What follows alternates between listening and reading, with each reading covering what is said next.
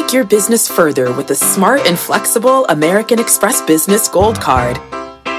You can earn 4 times points on your top 2 eligible spending categories every month, like transit, U.S. restaurants, and gas stations. That's the powerful backing of American Express. 4 times points on up to $150,000 in purchases per year. Terms apply. Learn more at americanexpress.com/business gold card. Electricity, a big idea that's inspired countless new ones. From powering the light bulb to virtually powering our entire lives. 30 years ago, State Street launched the Spider S&P 500 ETF, SPY. A big idea that inspired the world to invest differently. And still does. What can you do with SPY? Before investing, consider the fund's investment objectives, risks, charges, and expenses. Visit ssga.com for a prospectus containing this and other information. Read it carefully before investing. SPY is subject to risks similar to those of stocks. All ETFs are subject to risk, including possible loss of principal. Alps Distributors, Inc. Distributor. My mission is simple, to make you money. I'm here to level the playing field for all investors. There's always a bull market somewhere, and I promise to help you find it. Mad Money starts now. Hey, I'm Cramer. Welcome to Mad Money. Welcome to Cramerica. Other people want to make friends. I'm just trying to make you some money. My job is not just to entertain, but to educate, teach, put it in context. Call me, 1-800-743-CNBC, or tweet me at Jim Cramer. This wasn't just a great day for the stock market. Dow surging 353 points, S&P gaining 0.97%, NASDAQ falling 1.39%. It was also a revealing day. For weeks, we have been battered by China worries,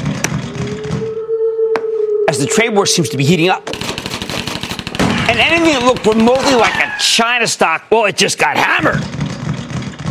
What makes a China stock? Well, just look at what rallied big today after President Trump tweeted that he had a very good conversation with his Chinese counterpart, President Xi. By the way, that by itself was pretty shocking, but it gave us a nice boost, as did the news that the two leaders are planning to have an extended meeting at the G20 conference next week. Now, this meeting is a very big deal. First, until today, we doubted there even would be one.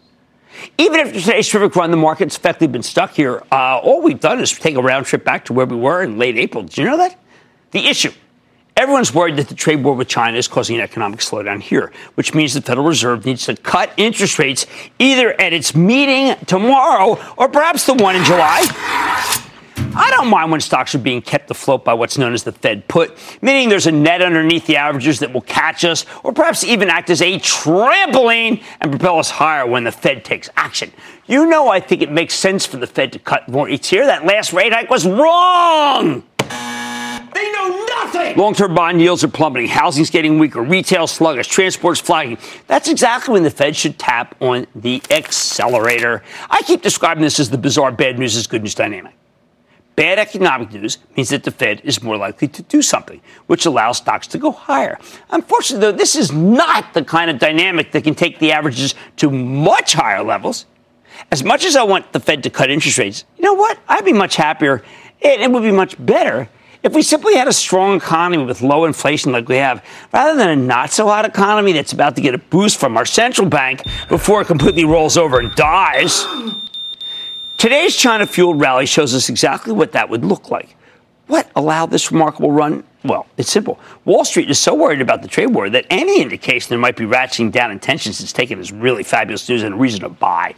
Now, we know that President Trump is itching to extend his tariffs to the remaining $300 billion worth of goods that we import from China because he feels betrayed by Xi, and he's wary about how the Chinese have played other presidents.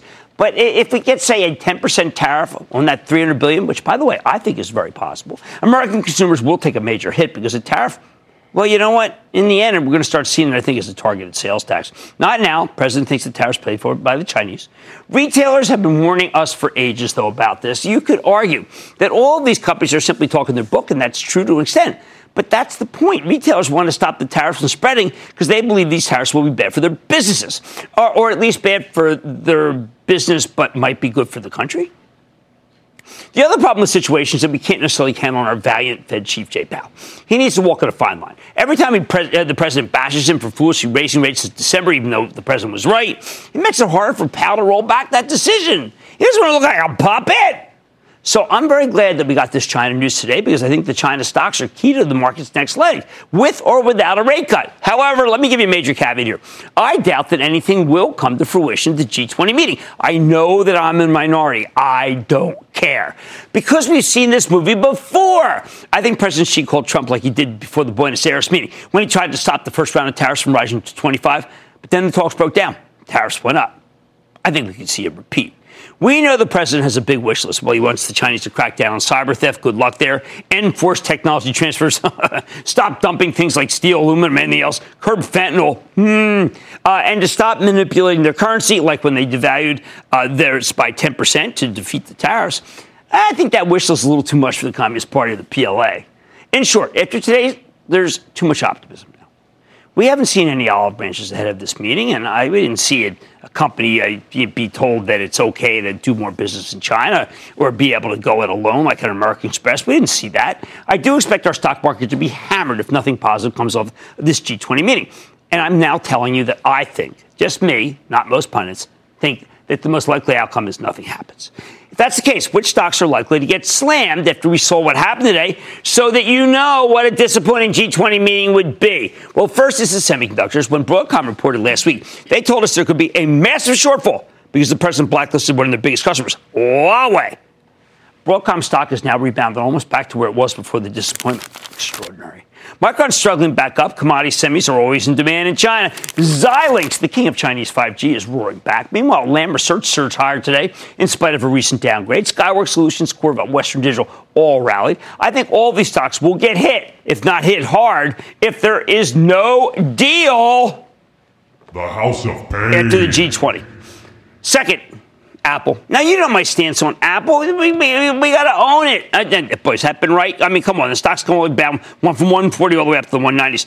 But after this recent run, I think the stock is still way too cheap. Let's say you have to expect it to get hit if the president rolls out another round of tariffs and he wrongly doesn't give them an exception. Yes, I am calling for an Apple exception to the next round of tariffs. Third, the industrials. These are very tricky. Right now, there are two sets of industrials that are roaring. You got the capital goods companies that Wall Street views as being dependent on China, although maybe they've been punished enough. And then you've got the ones that have rallied enough today that they're vulnerable again. I think Caterpillar and Boeing fall in the first category. Cat's become much more of a service-oriented company than most people realize. Boeing's all about the future of the 737 MAX. I think both stocks have real catalysts ahead, so I wouldn't sweat owning them. As a matter of fact, I like them both here. But then there are the companies that really need China because it accounts for a huge percentage of what growth they have. Companies like Emerson, 3M, that stock was up today. United Technologies, actually, just roll up. I think the first two, Emerson, 3M, I think they might miss their numbers if there's no deal. As for United Technologies, even if the estimates are okay, this is a complicated merger that's got going with Raytheon, plus a breakup story. I bet that stock will be under pressure until we have some resolution with the Chinese.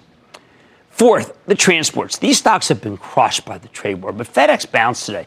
The rails are making a comeback. More on that later when we speak to the CEO of Union Pacific. To me, these are rough stocks because if the president hits China with more tariffs, they go lower. Finally, there's Wynn Resorts and Las Vegas Sands. Both get walloped if there's no deal. That makes their Macau business shaky. Now, I know that on a day like today, nobody wants to hear any of that negative stuff I just told you. I mean, there's tremendous optimism. But I think I got to present a realist view out here on Mad Money. I think it may prove to be a mistake, given the poor record of the Chinese in keeping promises and the lack of trust Trump has shown for his good friend, Xi. Remember, he said, she said. The bottom line, you need to remember there's one situation that nobody who owns stocks want to see. If Fed Chief Jay Powell chooses to be less cautious, less vigilant about stopping a slowdown because of Trump's latest tweet, and there's no deal at the G20 summit. It's a real possibility. And you can't afford to pretend otherwise, especially after today's magnificent run. Eric in New York. Eric! CEO, Tractor Supply, with impressive earnings and decent fundamentals, do you think these 52-week high levels are sustainable, yes or no? Well, I got to tell you, I like Tractor Supply very, very much, but now I got to worry about the weather. If I have to worry about the weather, then I'm going to hurt you if I say buy Tractor Supply up here when I liked it in the 70s when management and I went over the whole story and we thought it was really terrific. So I like it in the 70s, 105, passing. Hey, how about we go to Mark in my old home state of Pennsylvania? Mark. Hey, Jim. How's it going? Not bad. How about you, Mark? Okay. Thanks for making my call first. Of course. I'm calling about TJX. the discounter. And I know I saw your segment regarding retailers, the barbell. Right. Philosophy, hey, Ben, keep running that ad. Isn't that cool? Go ahead. I'm sorry. No. All I was going to say is with TJX, it's not exactly a necessity they sell, and a lot of their goods are imported from China with the tariff thing. And I'm just wondering if that's as good a type of situation as the dollar. Well, remember, a lot of their stuff is bought from other merchants that need to lay off goods. And I don't want to mention the merchants in the future I think are going to lay off goods, but there's plenty there. It's kind of like Ollie's, which is another one I left out that I shouldn't have. All right, guys, I don't want to burst anyone's bubbles, but there is a negative Fed situation that can play out tomorrow. And also, I'm not banking on this G20. I mean, everyone else is, so I got to do the opposite. Mad Money tonight. Railroad giant Union Pacific has been crisscrossing the United States since 1862. Remember the golden spike? Can its connections put the company on the right track to profits, or could the trade debate make it lose some steam? Do not miss my exclusive. And it's time for some caffeine. I'm grinding through the numbers from Starbucks and Dunkin' to serve up the stock with the better brew. And I'm taking a look at Wall Street Warriors Lululemon and Under Armour. Are they overstretched, or are they just hitting their stride? I'm going off the charts to find out. So stay with Cramer. Don't miss a second of Mad Money. Follow @JimCramer on Twitter. Have a question? Tweet Cramer. #MadTweets. Send Jim an email to madmoney@cnbc.com or give us a call at 1-800-743-CNBC. Miss something? Head to madmoney.cnbc.com. Fact. Running a business is not getting easier on your wallet. With higher expenses on materials, employees, distribution, and borrowing, everything costs more. Also a fact. Smart businesses are reducing costs and headaches by graduating to NetSuite by Oracle. NetSuite is the #1 cloud financial system, bringing accounting, financial management, inventory, and HR into one platform and one source of truth. With NetSuite, you reduce IT costs because NetSuite lives in the cloud with no hardware required, accessed from anywhere. You can cut the cost of maintaining multiple systems because you've got one unified business management suite. You improve efficiency by bringing all your major business processes into one platform, slashing manual tasks and errors. Over 37,000 companies have already made the move. See how you'll profit with NetSuite, and then you can think of all the ways you could be spending the money you save. Company retreat in Malibu, anyone? By popular demand, NetSuite is offering a one-of-a-kind flexible financing program for a few more weeks. Head to netsuite.com to start saving. When you're hiring, the best way to search for a candidate isn't to search at all. Don't search, match with Indeed. Indeed is your matching and hiring platform with over 350 million global monthly visitors, according to Indeed data, and a matching engine that helps you find quality candidates fast. Use Indeed for scheduling, screening, and messaging to connect with candidates faster. Plus, 93% of employers agree Indeed delivers the highest quality matches compared to other job sites, according to a recent Indeed survey. Leveraging over 140 million qualifications and preferences every day, Indeed's matching engine is constantly learning from your preferences. Join more than 3.5 million businesses worldwide that use Indeed. Listeners of this show will get a $75 sponsored job credit to get your jobs more visibility at Indeed.com/madmoney. Just go to Indeed.com/madmoney right now and support this show by saying you heard about Indeed on this podcast. Indeed.com/madmoney. Terms and conditions apply. Need to hire? You need Indeed. They were a piece of the engine that powered America to industrial prosperity. Born in 1862, this company helped give the country the inside track to economic success. In the modern era, can investors still ride the rails to riches? As we prepare for tomorrow's Fed meeting, everyone's trying to figure out the economy's heading into a recession. So how do we get a clear read on the state of commerce in the country? We check in with the railroads because they transport just about everything that matters. Take Union Pacific. Here's a railroad with a huge presence on the West Coast, which gives them a very good idea of what we're importing from China. Some analysts have already decided to throw in the towel. Over the last week, Union Pacific's gotten hit with 2 separate downgrades from buy to hold based on the expectation that the economy is slowing, not anything that Union Pacific was doing. And that means the earnings estimates have to come down. are they right to be worried? Let's take a closer look with the straight-shooting Lance Fritz. He's the chairman, president, and CEO of Union Pacific to learn more about how his company's doing, where it's headed. Mr. Fritz, welcome back to Mad Money. Good to see you, sir. Thank you, Lance. Thank you. Come on. Thank you. Thank you. All right, first, before I get into this stuff, there is a great heritage of your company, and I want people to know it, that Union Pacific is probably, I think, the leader, always has been, and has a great perspective on this country. I just want you to tell people the heritage. Yeah, so let's go back to May 10th of this year, where we celebrated the 150th anniversary of the driving of the Golden Spike. And that connection of East and West changed the country forever. There's a couple of little anecdotes we used. One was, prior to that, going from New York to San Francisco took 6 months, and you risked your life. And in real dollars at that time, it was $1,000 a person. When we opened up, it turned into a 7-day trip with a first-class ticket for $160. You know, I mean, it just fundamentally changed the United States. And ever since, we've been part of the fabric of the economy, and we've been building America. Well, that's one of the reasons I'm glad you went that way, because to me, fabric of America dictates lots, which means you are conditioned to trade. You have to worry about trade. You have to worry about volumes. Strangely enough, you have to worry about weather. These have all impacted. Sometimes I wonder whether the weather has been so bad that something's changed with the weather, because it has deeply affected your earnings. Yeah, it definitely has. As we've seen climate change occur, regardless of what you think the cause is, it's occurring. And as we've seen that occur, we've seen more violent weather impacting our railroad. We're an outdoor factory. And we've seen seasons change. And the one thing that's fantastic about our team, working with the communities that we serve, is we recover in epic manner, right?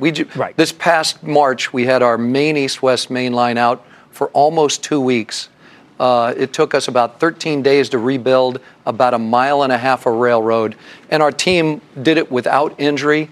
And I'm just so proud of their ingenuity and how quickly and aggressively we go after restoring our railroad. At the same time, I sometimes wonder whether the weather has such incredible implications for volume, as does a potential slowdown. We'll talk about that. That even with these amazing things you're doing with precision railroading, it will defeat you, and you can't show the shareholders all that you can bring home. Yeah, the weather will not defeat us. Okay. Because there's things that we can do to be prepared. So there's a tool that we use right now. It's unique to us, where our weather service, like the NOAA and Profits services, will provide to us an idea that you're going to get hit with a microburst in a matter of 2 or 3 days in this area. Well, we've done the hydrology to know where that's going to impact the railroad, and we'll send out a note to the men and women who maintain that piece of railroad to tell them, hey, clear these culverts. These 3 culverts are the ones that'll get you in trouble if they're not ready to handle the water. So we do things like that to prepare for the weather. So no, the weather won't dictate our outcomes. We got to deal with the weather. We're largely in control of what the bottom line is going to look like. All right. Now, we have a president who tweets today that he's going to see Xi and talk about tariffs at the G20. The work that I've done have shown that the president is actually mistrustful of Xi and is ready to increase the tariffs to include the $300 billion, perhaps as much as 10%. Have you done the mathematics on what that might mean for Union Pacific? Yeah, Jim, let me start by saying I personally and we believe the president is addressing the right topics with China. Okay. That it's been a long time coming to make sure that China does live up to the standards and spirit of the WTO, and that they're held accountable to. You're saying that even though that can hurt your business? I'm saying that because I think that's the right outcome for the United States. Okay, now, how we get there is a different story. I do think tariffs, and of the order of magnitude that we're seeing right now, 25%, I think that's going to ultimately damage the U.S. economy if they go on too long. Okay. The president's used them as an effective tool to get China to the table. Right. But I think we need to use caution as to how deep and long we use that as a tool, because it'll definitely create a problem with our economy. Now, the president's people I talk to have said over and over again that it's actually because of, take your plastics business, which is on fire, that they'll bring manufacturing back, which would be great for Union Pacific, that the consumer really isn't going to be hurt, and that, frankly, to some degree, the Chinese are paying for the tariffs. Now, classic economics 101 says that that's a little bit of let's say, an ill-advised way to look at it. Mm-hmm. But there is a sense in the White House that these things are working, and there's no reason to keep them temporary until the Chinese change their ways, stop stealing intellectual property. You know the list. Yes. When you speak to the president's people, and you speak to in Washington, do you tell them that the American people could get hurt and that maybe we have to take it a little slower? What do you recommend?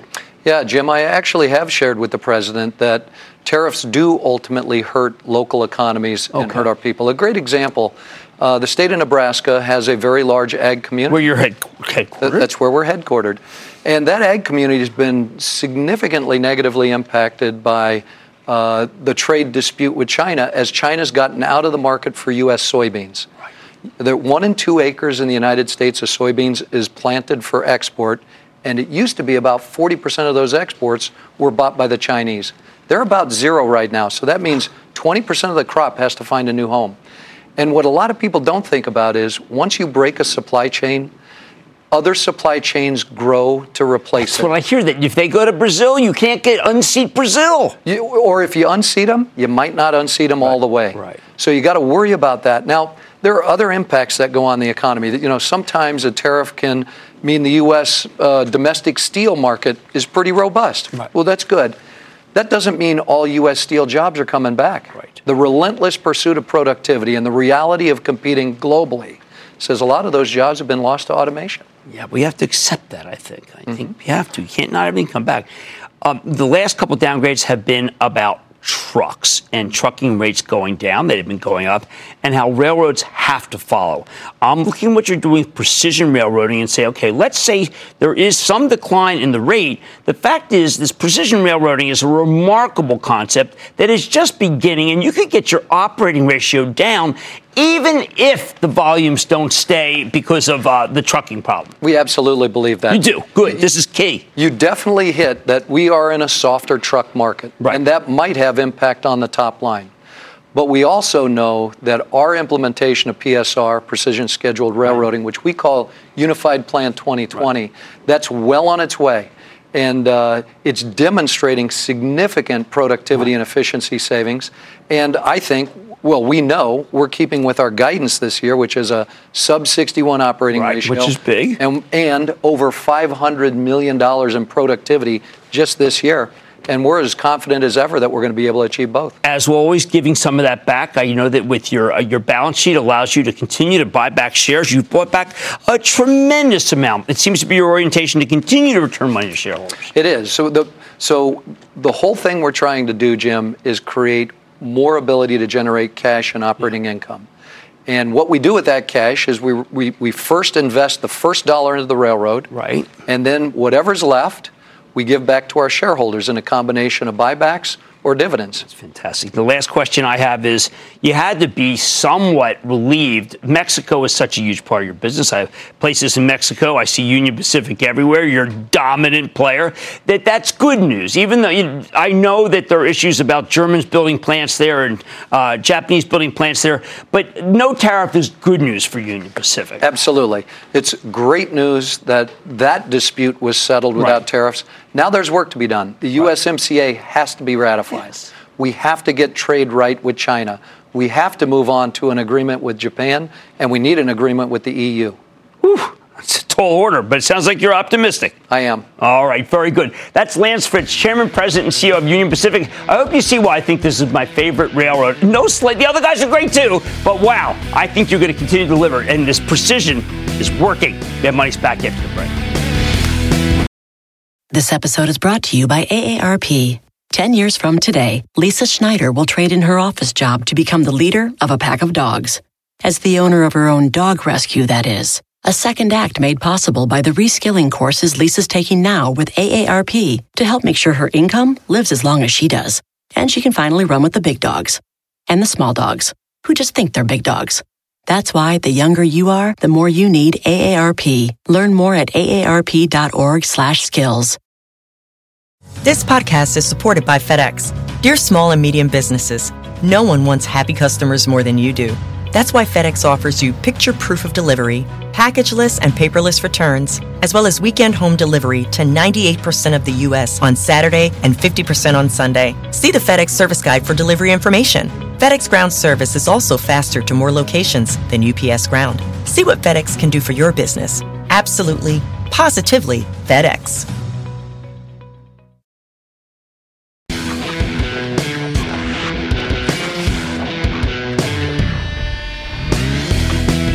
Sometimes you're late to the story, and all you can do is try not to chase.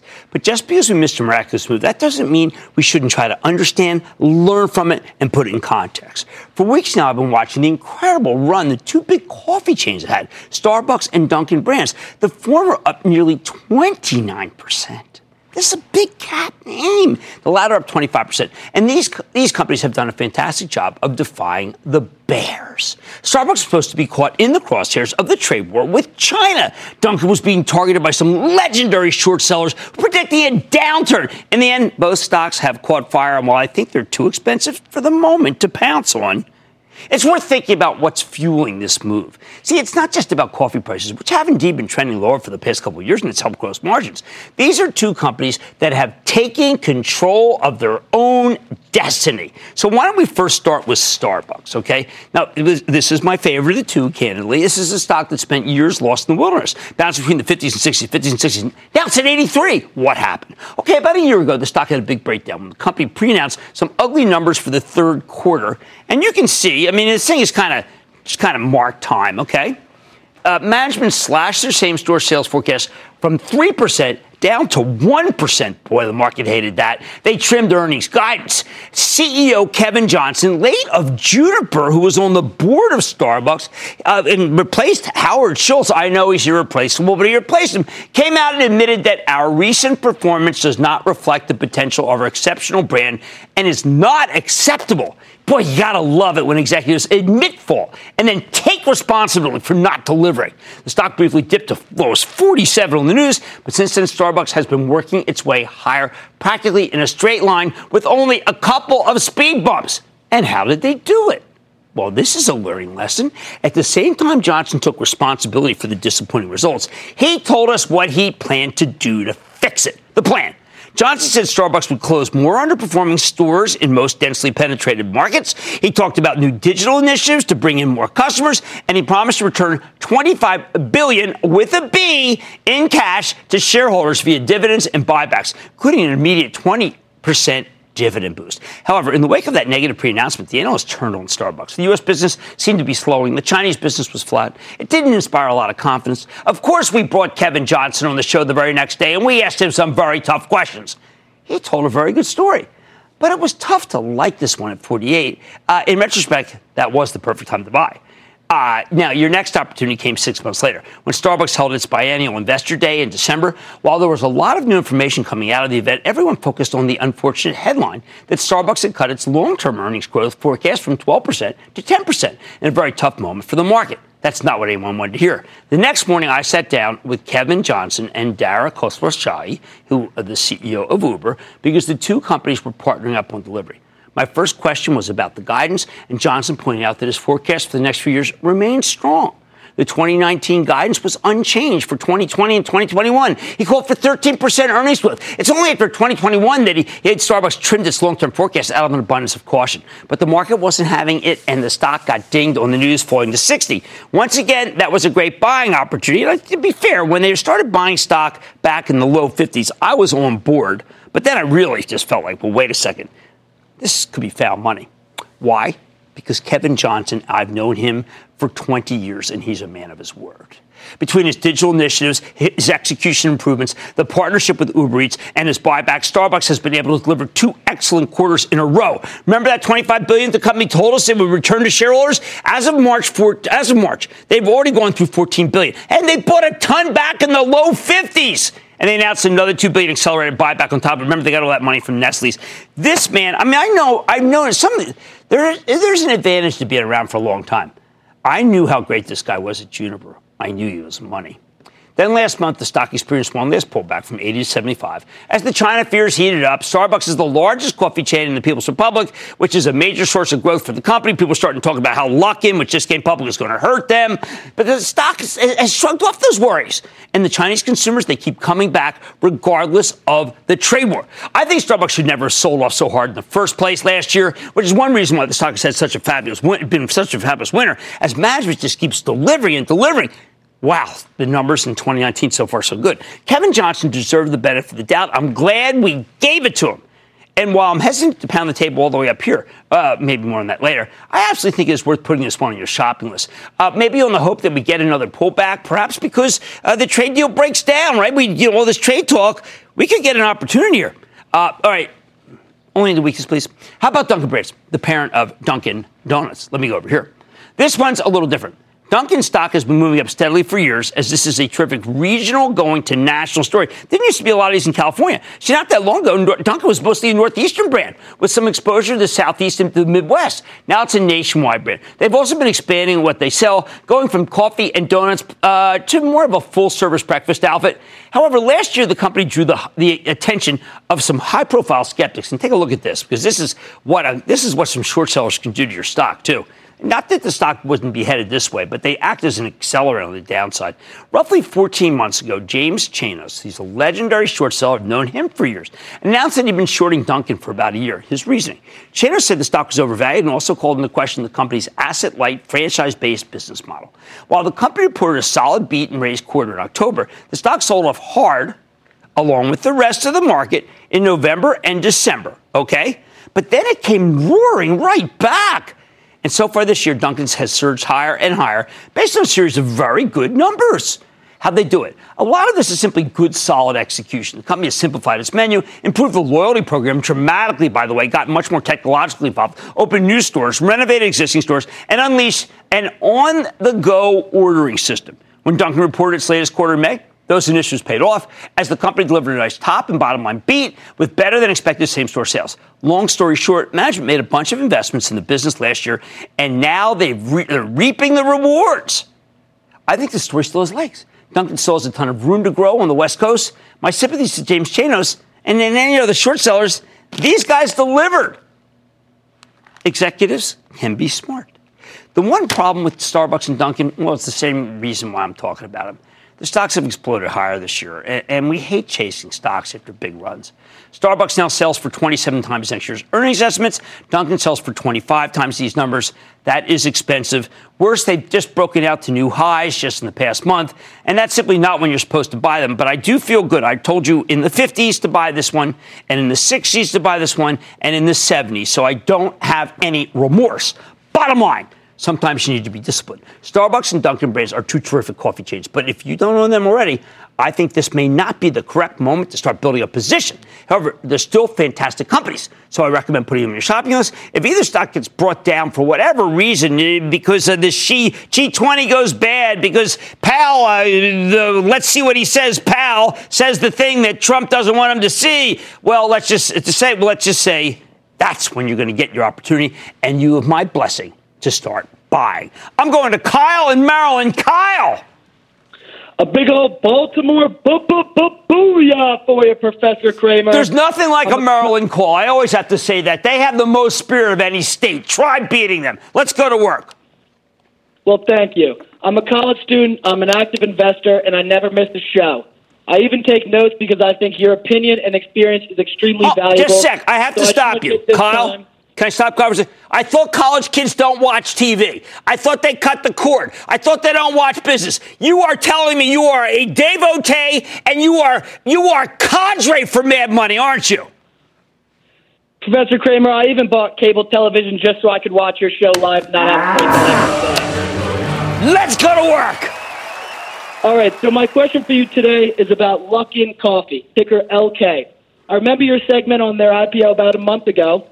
And I agree with you when you warned us about their cash flow statement. It's awful. But with ridiculous and rapid revenue and store growth, could you make a case for maybe wanting to trade, not invest, but trade this stock?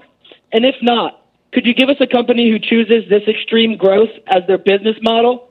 And where on their financial reports you see an indication of some real value or potential? Because I would argue that any company who takes on this business model doesn't have the cash flows that we get excited reading about. Kyle, listen to me and listen good, okay? Because I'm only going to say it once. You want to go into that lock-in, that's fine. I think you're going to be eviscerated by Starbucks. What you need is Shopify. I am not kidding.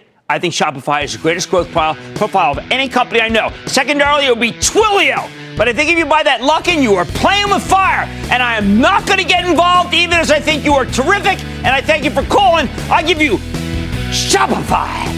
And then, secondarily, Twilio. All right, discipline trumps conviction, people. Starbucks and Dunkin' Brands, they're terrific. They are. They're great. We love them, right? Especially Kevin Johnson, KJ, as I like to call him. But this isn't necessarily the right moment to buy. The earlier moments when we're pounding the table were. Hey, we may have money ahead. Can Lululemon or Under Armour work up a sweat in this market? Haha. I am tackling the technicals to find out. Then what Facebook's move into e-commerce really means for the stock, not like what you heard all day. And all your calls, rapid fire, in tonight's edition of the Lightning Round. So stay with Kramer.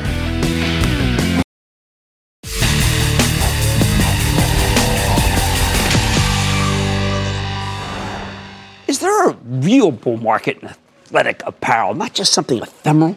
In the past few weeks, both Lululemon and Under Armour have rocketed higher. And I think it's worth pondering whether these two stocks might even have more to run after these moves. So tonight we're going off the charts with the help of Dan Fitzpatrick. Oh, he's a terrific technician. He's also the founder of Stock Market Mentor, as well as being my colleague at realmoney.com. Get a better read of this situation. Let's start with the daily chart of one of my absolute favorites, Lululemon, which has vaulted 70% from its lows last December. Now, is it too late? You got to ask this. Whoa, to buy Lulu? Well, you're late, but Fitzpatrick thinks you might not be too late. As he sees it, there's evidence that this stock is still being bought by big institutional investors, and that means it could have more upside. Near term, he thinks the stock could go to $200. Longer term, he thinks it's headed to $220. Nice. Ever since Lulu reported a truly blowout quarter at the end of March, the stock surged from 146 to 167 and really hasn't looked back since. Instead, we spent the last few months consolidating these gains, trading sideways between 160 and 180. Then yesterday, Lulu broke out above 180, and now it's at 188. So what do we make of this move? Okay, Fitzpatrick notes that when stocks break out a particular trading range, they often establish a new channel right above it, and usually it's the same size as the one that's below. These boxes are boxes of prices. That's a cool word, isn't it? Boxes of prices are known as Darvas boxes because a trader by the name of Nicholas Darvas first came up with the idea. They look like a flight of stairs, okay? And this is pretty cool stuff. Based on this method, Lulu just broke out of the 160 to 180 box. That means its next ceiling resistance should be at 200. See, up 20. However, Fitzpatrick says this is a short-term target, not a long-term one. What else? He likes that Lulu's floor of support is defined by its 50-day moving average. That's the red line. Very positive. Same goes for the fact that it's flying on very high volume. You see the spike in volume right here? That's very important because it's a sure sign that big money keeps flowing into this stock. All right, how about a longer-term view? I want you to take a look at Lululemon's weekly chart, okay? On this one, the longer-term 40-week moving average, okay, here's the blue line, defines Lulu's floor of support. Isn't this pretty consistent, right? I mean, that really does tell you the story. It's good news. Why is it good news? Well, because Fitzpatrick thinks that the slope of the 40-week moving average is just about right. It's not too flat, which would indicate that the stock is stagnating. It's not too steep, which would mean it's having a parabolic move, and easy money has already been made. Parabolic moves, according to Kramer, are always bad moves. Can't go up too fast. This is a Goldilocks slope, so to speak. Indicating Lulu's moving higher at a rate that's just right. Now, if we use the same Darvas box methodology on the weekly chart, what does it give us? Well, for the past several months, Lulu's been trading in a range between 110 and 165. That's a $55 range. So if we operate under the assumption that stocks go from one box to another box of the same size, that means Lululemon's new range should run from 165 to 220. And that's why Fitzpatrick thinks it can go to 220 over a longer period of time. What else? Fitzpatrick points out that you can see 7 or 8 very tall volume bars, and they're all green, okay? All right, so this is important. In other words, the stock has been roaring on high volume, which gives us more evidence that major institutions are putting their money to work in Lululemon. That's why I think it's not too late to buy the stock. As long as the stock stays above its 40-week moving average, of which it's well above right now, Fitzpatrick remains a believer. You can see all the big Big moves are up on big volume. All right, now how about one that really people have given up on except for me, and now they're starting, the Johnny-come-latelys are joining now. I'm talking about Under Armour. Yes, this one has a very different trajectory. Witness the action in Under Armour's weekly chart, okay? Here's a stock that spent years getting hammered. I mean, oh man. It's now down 50% from its highs in 2015. But Under Armour has finally started showing signs of life as it pops out of what's known as a volatility squeeze. All right? So where does Fitzpatrick think it's headed? Okay, before the breakout, Under Armour was trading between $16.50 and $25. Okay, you can see this. Boom, boom, boom. And that gives us an $8.50 range. This channel first started forming early last year when the stock first broke out above its 40-week moving average. For Fitzpatrick, that means it is an extremely durable and reliable base that can serve as a springboard for much higher prices. Squeeze, boom. Okay? If we use the same measured methodology that we use for Lululemon, that means this stock is now trading between $25 and $33.50. Given that it spent months coiled like a spring right below its old ceiling of resistance, Fitzpatrick thinks the stock can cover that ground pretty darn quickly. And even at $33.50, up 23% from these levels, Under Armour would still be 39% below its all-time highs. So that's not a crazy target at all. I agree. So how do we get here? Take a look at Under Armour's daily chart. Fitzpatrick says that the stock's recent run is all about a volatility squeeze. Remember, I mentioned that. And you measure volatility with these two black lines that are known as Bollinger Bands. Okay, John Bollinger, unbelievable technician. Okay, when these bands get tight, it often leads to a big move in price because volatility is cyclical. You go from periods of low volatility to periods of high volatility, and that's what's happening right now with Under Armour. At the same time, there's the moving average convergence divergence or MACD indicator right down here, okay? And that powerful momentum gauge helps technicians detect changes in the stock's trajectory before, not coincident, but before they happen. And it continues to tell a bullish story. Fitzpatrick also notes that Under Armour is now getting support not from its longer-term 50-day moving average, but from its shorter-term 20-day moving average, the blue line, okay, I mean, you can see that. It's getting support from there, which the stock rebounded off of last month. That's another sign of upward momentum. Finally, let's zoom in with a short-term version of the daily chart going back to April, okay? Wow, a lot of stuff here. Fitzpatrick has one problem with Under Armour based on this action. While the stock has exploded higher over the past couple of weeks, the volume has been a bit light. Remember, volume is like a polygraph for technicians. High volume means a move is telling the truth. Light volume means it might be lying. So when a stock rallies, you want it to rally on a rising volume. Under Armour did that at the very beginning of the month when the stock rebounded off that 50-day moving average that I showed you earlier, okay? Since then, though, while the rally has continued, the volume has dropped off, as we see. That's not fatal to the story, but it definitely makes Fitzpatrick more cautious. Right now, he'd be happy just to see Under Armour regroup at current levels and give its moving averages time to play catch-up. Still, he thinks it's worth buying on any kind of pullback, and boy, do I ever agree with him. Here's the bottom line. While Lululemon and Under Armour have pole vaulted higher in recent weeks, the chart is interpreted by Dan Fitzpatrick suggests that both stocks could have more room to run. He thinks you aren't too late, and you know what? I agree with him. Mad Money's back after the break.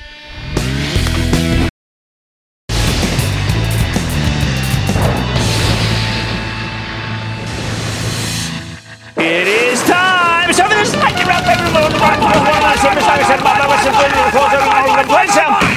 and then the lightning round is over. Are you ready, Skate? Over the lightning round comes over. We'll start with Amy in Connecticut. Amy. Good evening, Mr. Cramer. Good evening, Amy. I appreciate your 25 years of market wisdom and valuable insight. Thank you. Thanks for that, and thanks for taking my call. My question is for a stock. Great-looking chart and an uptrend, but one of the few not participating in today's rally. Company is Atlassian. Atlassian, I think that, people say they're rivals with Slack, they're partners with Slack. I say they're fantastic, and I like those guys. And the symbol is team. Let's go to Marianne in Illinois. Marianne.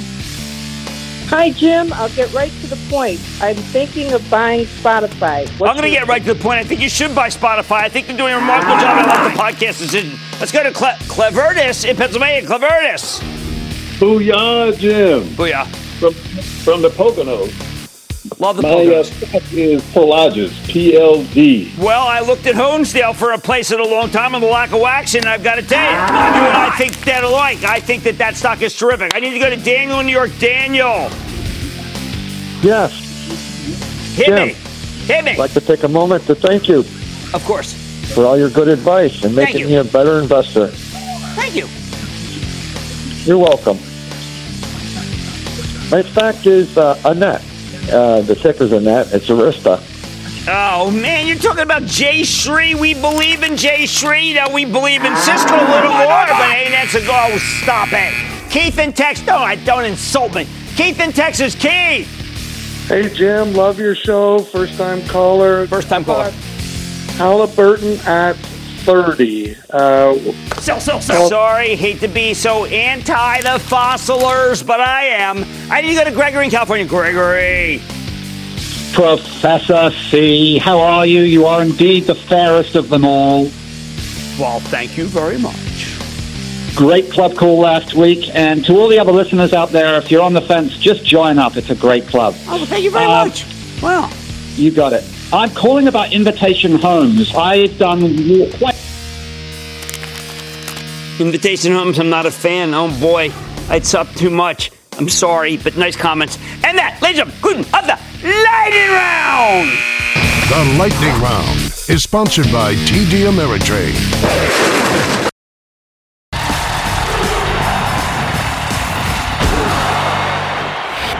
Just because a company is incredibly cynical and self-serving, that doesn't mean it can't do good things now and then.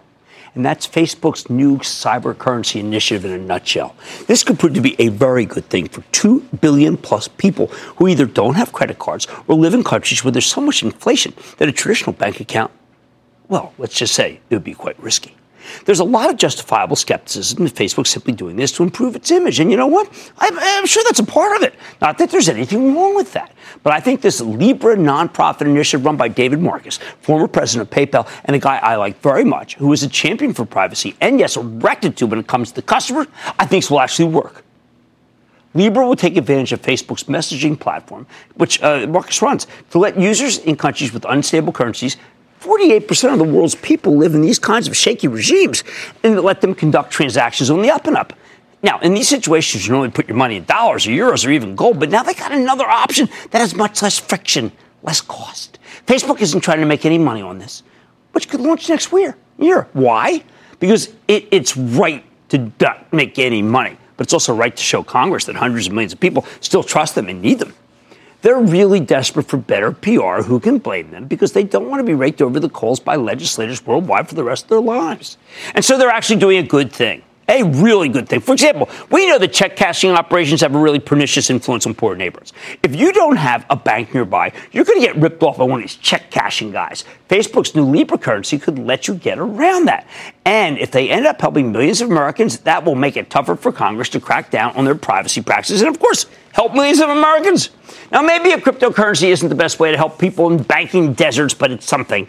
In a perfect world, we'd bring back postal banking, where you could open a savings account at the post office, which is something we used to have when I was a kid. But we don't live in a perfect world, people, and in this world, Libra's a lot better than nothing. Your phone, this is going to become your bank for billions of people. Of course, Facebook's done a lot to ruin its reputation. However, this initiative could cut huge banks out of the equation, while potentially also taking a huge slug of credit card transactions. And that's why, of course, Visa and MasterCard are lined up in this thing. They're on the team.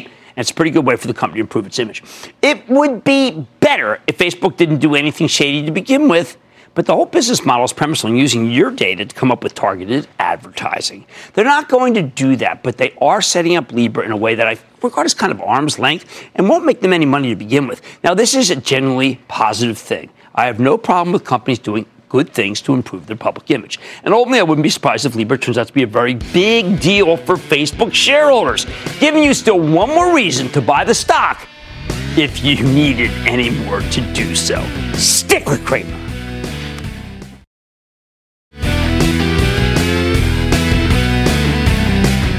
After the close, one of my absolute favorite cloud kings, Adobe, Shantanu Narayan, reports a monster good number. You know I think these cloud stocks are for real. May I suggest you buy Salesforce, which is down just because it made a very good acquisition. I like to say there's always a bull market somewhere. I promise I'll find it just for you right here on Mad Monday. I'm Jim Cramer, and I will see you tomorrow. This podcast is supported by FedEx. Dear small and medium businesses, no one wants happy customers more than you do. So you need a business partner just like you. Like FedEx, who understands your passion for serving your customers because they have the same commitment towards you. That's why FedEx offers you picture proof of delivery, packageless and paperless returns, as well as weekend home delivery to 98% of the U.S. on Saturday and 50% on Sunday. See the FedEx service guide for delivery information. What's more, FedEx Ground is faster to more locations than UPS Ground. Trust FedEx for timely deliveries. See what FedEx can do for your business. Absolutely, positively FedEx.